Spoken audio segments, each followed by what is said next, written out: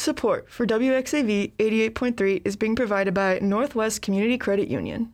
For over 80 years, the credit union has been providing its members with a comprehensive roster of financial products and services to help them achieve their financial goals.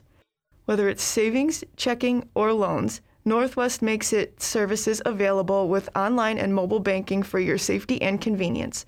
Coming soon, a new on-campus location. For more information, visit their website at nwccu.com or call them at 1-800-2BELONG.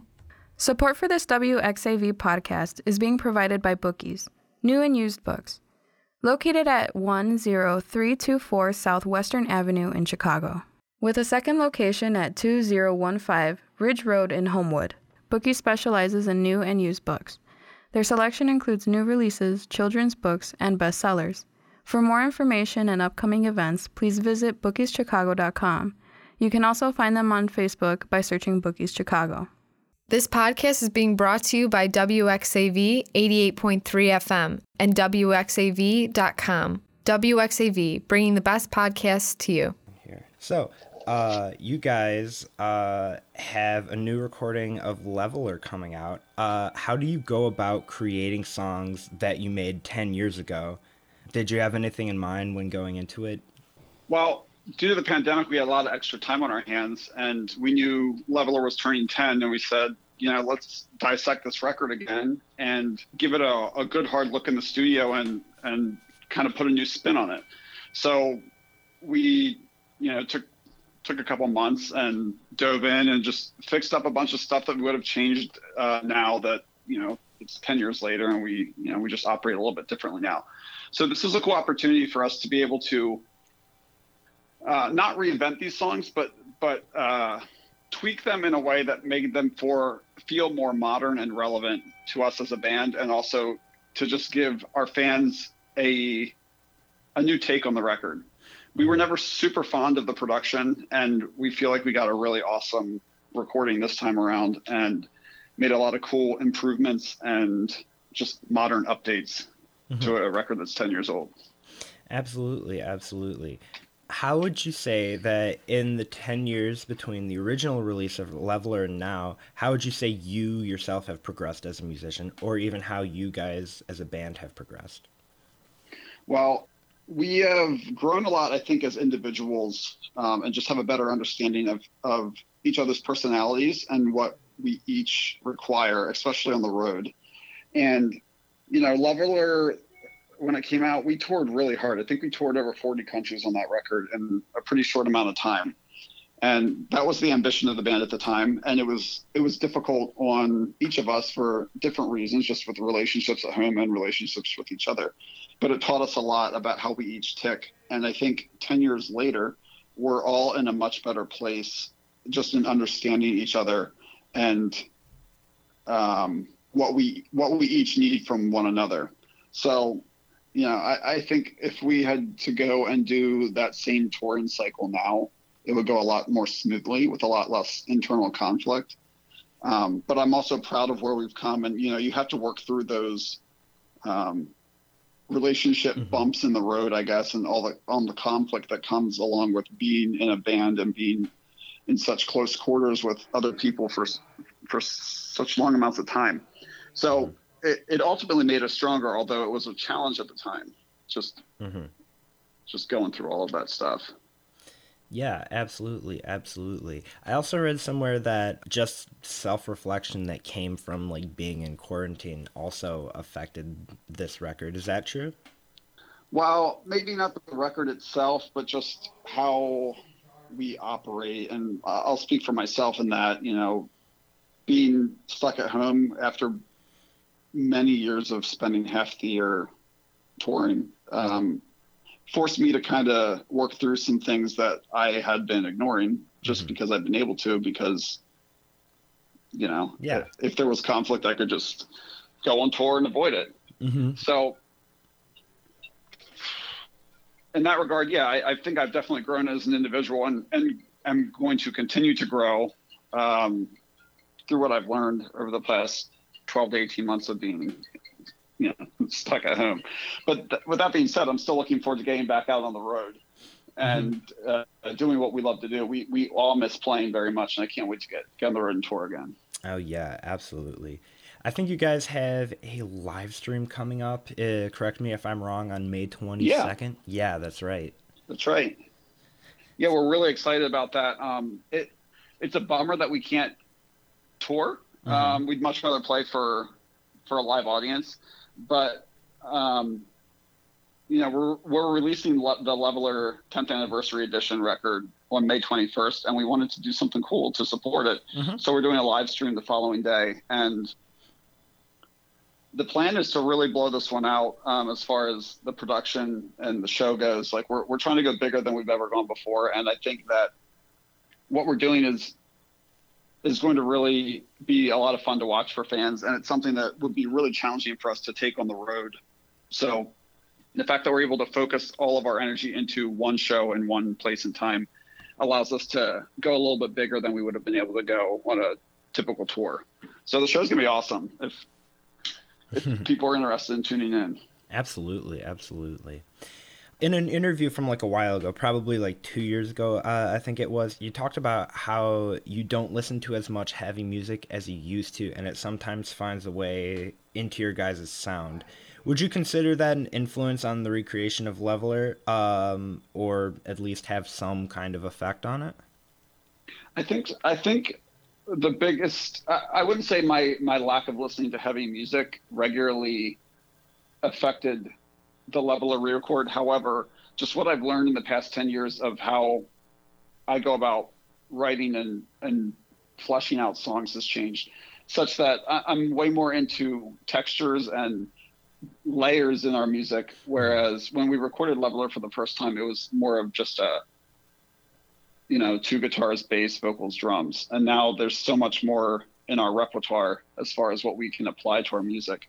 So we updated a lot of the songs with all kinds of new textures and, background sounds and stuff going on that are subtle to the listener, but I think it takes the music to a new level. And I'm excited about that. Absolutely. What, I guess, like, chill artists do you listen to? What kind of, like, heavy bands? Oh, no, more like the chill side. Oh, on the chill side, I'm a big fan of, like, Death Cab for Cutie and a lot of the big, like, indie staples. I really love the band The Lumineers. Oh, yeah. They have 3 records, and I think they're all fantastic. There's a band called Typhoon that I love, a band called Holy Holy from Australia that is kind of an indie pop thing that I think is really cool. More recently, I've been into a band called Michigander, which is just one dude who is writing kind of, I would liken it to Coldplay in their heyday before they went super poppy. Yeah.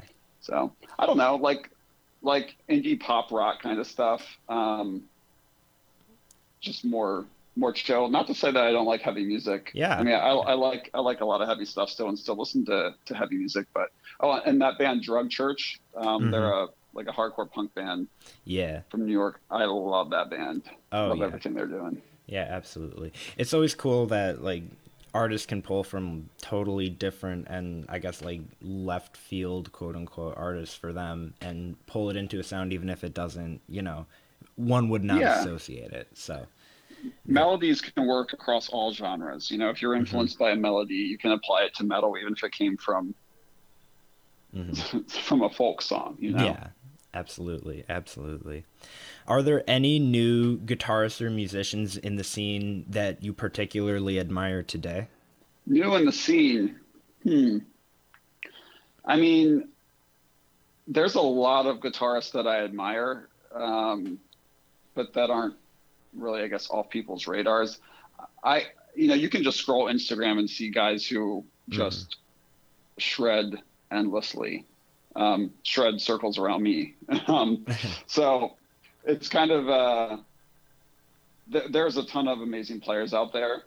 And I think at this point in my life, while I think shredding's awesome and I really enjoy watching it, I think I'm more like focused on the songwriting side of things and making really what I consider to be cool songs.